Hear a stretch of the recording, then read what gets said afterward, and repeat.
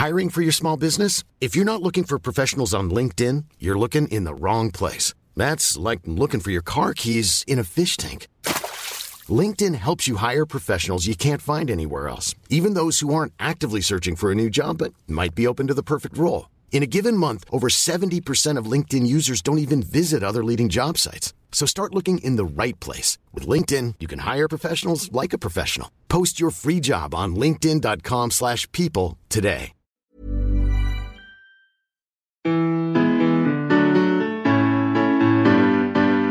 Hi, you're about to get smarter in just a few minutes with Curiosity Daily from Discovery. Time flies when you're learning super cool stuff. I'm Nate. And I'm Callie. If you're dropping in for the first time, welcome to Curiosity, where we aim to blow your mind by helping you to grow your mind. If you're a loyal listener, welcome back. Today, you'll learn about how swabbing leaves could save biodiversity, the science of saltwater taffy, and how some of our memories are surprisingly accurate. Without further ado, let's satisfy some curiosity. Study after study has confirmed that we are in the midst of a potentially catastrophic collapse of biodiversity on the planet. Hundreds, if not thousands, of species are threatened with extinction, which will dramatically reduce biodiversity.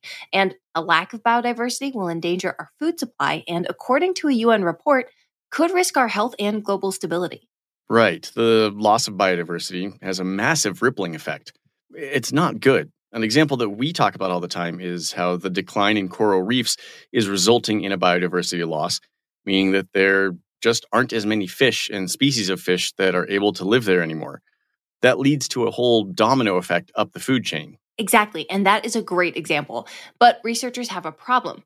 How do we measure biodiversity in the first place? In order to know what we're losing, we need to know what's already there. And we have talked about this before, right? Like researchers had discovered that air quality monitors all over the world had been gathering genetic data on biodiversity for decades without anyone knowing it. That's a really good memory. Yeah, researchers could chart the history of an area's biodiversity changes using the genetic material they found in those monitors. It was super cool. Okay, so problem solved, right? What if you don't have access to one of those monitors? Or what if you need to map out the biodiversity of an area without an air quality monitor? Okay, yeah. Yeah. Yep. But I've got great news.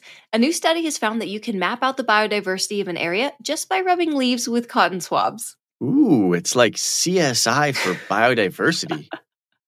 It really kind of is. And the research team was actually inspired by all those studies that showed you could gather animal DNA from the air. They thought, okay, wait a second. If the DNA is in the air, at some point it has to land, right? That's a great point. It's got to go somewhere. Yep. So they went to Kibale National Park in Uganda, a place with massive biodiversity and huge concentrations of all kinds of wildlife. That's a good place to swab, in other words.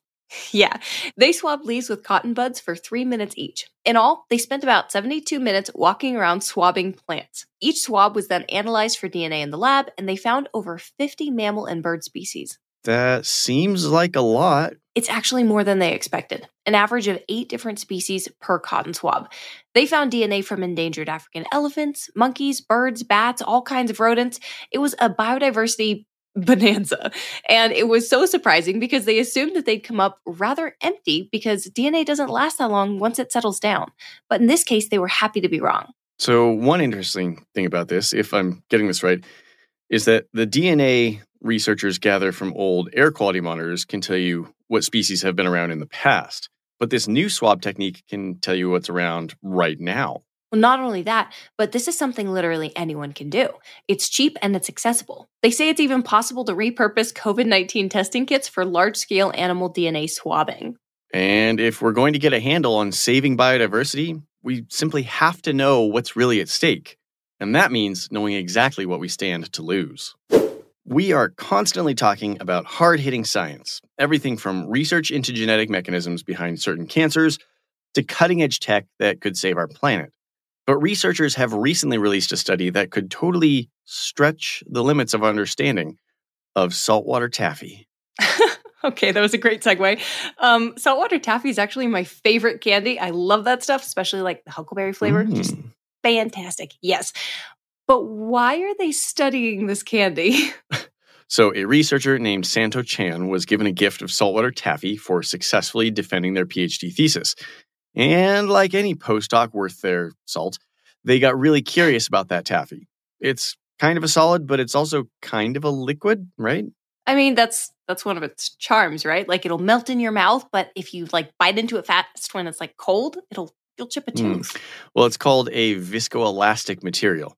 It's viscous or runny, but it also kind of has the ability to spring back into shape a little, or at least it can hold a particular shape.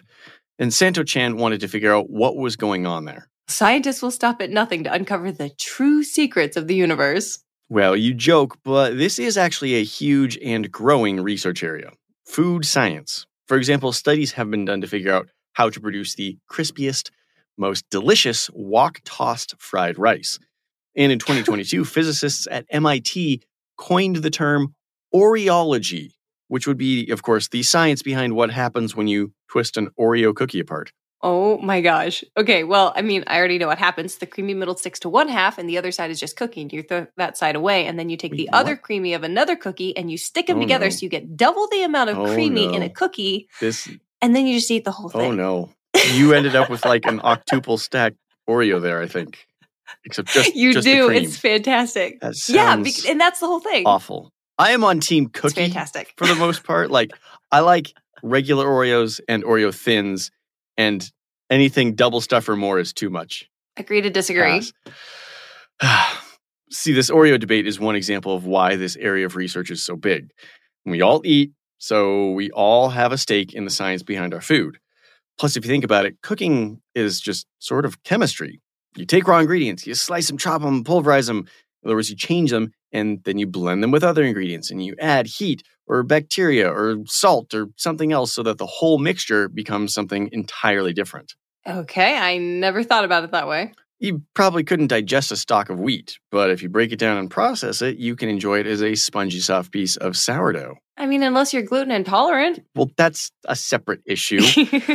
So saltwater taffy is similar. It's basically just sugar, cornstarch, corn syrup, butter, glycerin, salt, water, and other colorings and flavorings. Wait, you said salt and water separately. There's actual salt water in there, right? Well, no. It supposedly got its name when a candy store on the boardwalk in Atlantic City was flooded back in the 1880s. A little girl came in and asked for candy, and the store owner said all he had was that saltwater taffy. Okay, and the name just stuck? Well, that's the story anyway. So it turns out the science behind the candy isn't quite as mythical. Chan and the research team used X-ray machines to create images of the taffy's internal structure as it was being stretched on a taffy puller. They wanted to understand what was going on inside, so they measured how much force it took to basically rip it apart. Okay. So did they make any sweet discoveries? Oh my gosh. Yes, they found that it's the air bubbles and the teensy droplets of oil that give the taffy its unique stretch. They also found that if they added emulsifiers like lecithin, they could make a chewier, longer-lasting taffy. Chan said the oil droplets and air bubbles were like rubber balls that kind of bounced back into shape after the taffy was done being stretched. But do we really need taffy to last longer? Like, it takes me a half hour just to get through one piece already. All right, maybe we don't, but it's this kind of research that can shed light on the science behind other food, like cheese or bread dough. Or you mentioned our gluten-free friends. One of the big puzzles behind gluten-free bread is how to make the mouthfeel and consistency similar to traditional breads. So this is actually bigger than just saltwater taffy. That is not a stretch. Oh my gosh, so you joined in at the end. Ryan Reynolds here from Mint Mobile. With the price of just about everything going up during inflation, we thought we'd bring our prices down. So to help us, we brought in a reverse auctioneer, which is apparently a thing. Mint Mobile Unlimited Premium Wireless. How to get 30, 30, bit to get 30, bit to get 20, 20, 20, bit to get 20, 20, bit to get 15, 15, 15, 15, just $15 a month? Sold! Give it a try at mintmobile.com/switch. $45 up front for 3 months plus taxes and fees. Promo rate for new customers for limited time. Unlimited more than 40 gigabytes per month. Slows full terms at mintmobile.com. We've talked a lot about the mysterious world of memory on this show. Yeah, I remember it well. Like how if we didn't witness an entire event, our minds will just kind of make up the ending. Yeah, our minds really like complete stories, so it'll give us memories of things that didn't happen just to make something make sense. It seems like the more we understand how memory works, the more we realize how terrible we are at remembering things. That's why researchers are somewhat surprised by the findings of a recent study on the persistence of memory. In other words, like how long we're able to keep our memories intact? Yeah, once an event happens, if it's important enough, our minds take it from the short-term memory and sort of stuff it into the long-term hard drive. If we need to access it later, we can pull it back out and, remember it. But we know from all kinds of studies that those memories don't always come out of the old hard drive in the shape they went in. And that's one thing that this study found. So we can remember things that happened a long time ago, just not very well. Exactly. And that is the least surprising find of this study. We tend to remember less and less about a specific event the more time passes. We lose details, things get a little fuzzy. But here's the twist. When the participants of the study were actually able to recall an incident or event, their memories were accurate between 93 and 95% of the time, and it didn't matter how long ago this event took place. Whoa, so these must be important memories. Well, yeah. Another study asked kids to explain their very first memory and then asked them to do it again 2 years later. When the researchers compared their recollections, they found that when the events had lots of emotion attached to it, the memory was clearer and more accurate. And not only that, but if the memories were organized, it was more likely to be remembered clearly. Organized like if it was chronological or something? Pretty much. It means we tend to remember painful events with more detail and accuracy than events that lack any sort of punch. Wow, so if this is right, then kids might actually have better memories for life events than we thought? It's possible. But just like our memories can contradict each other, different studies tell different stories. For example, when researchers had kids 5 and under describe an important memory and then asked them to describe that same memory 8 years later, not so much. The memories, if they exist at all, tend to be foggy and unclear. But when the kids were 6 and older when they described the memory the first time, 8 years later, it was still there. Would that suggest some kind of brain development marker? It certainly could.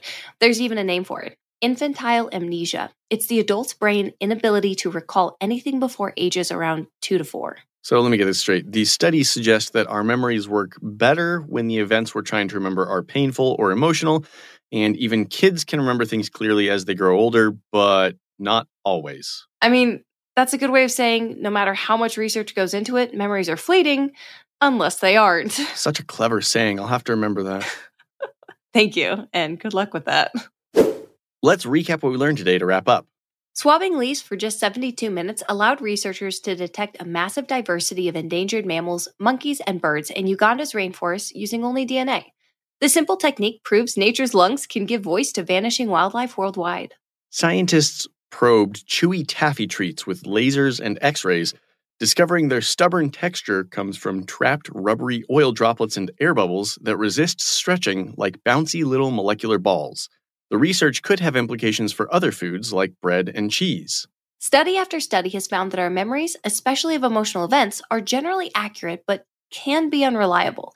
We may remember some details wrongly or even have false recollections of things that never happened, so memory isn't always a perfect record. But even early childhood memories, while often hazy, tend to persist if highly emotional. But mundane events fade quickly. So trust your memories, but don't bet the house on them. Curiosity Daily is produced by Wheelhouse DNA for Discovery.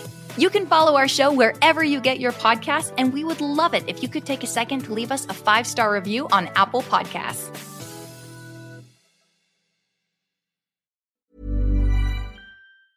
Planning for your next trip? Elevate your travel style with Quince. Quince has all the jet-setting essentials you'll want for your next getaway, like European linen, premium luggage options, buttery soft Italian leather bags, and so much more. And is all priced at 50 to 80% less than similar brands. Plus, Quince only works with factories that use safe and ethical manufacturing practices. Pack your bags with high-quality essentials you'll be wearing for vacations to come with Quince. Go to quince.com/pack for free shipping and 365-day returns.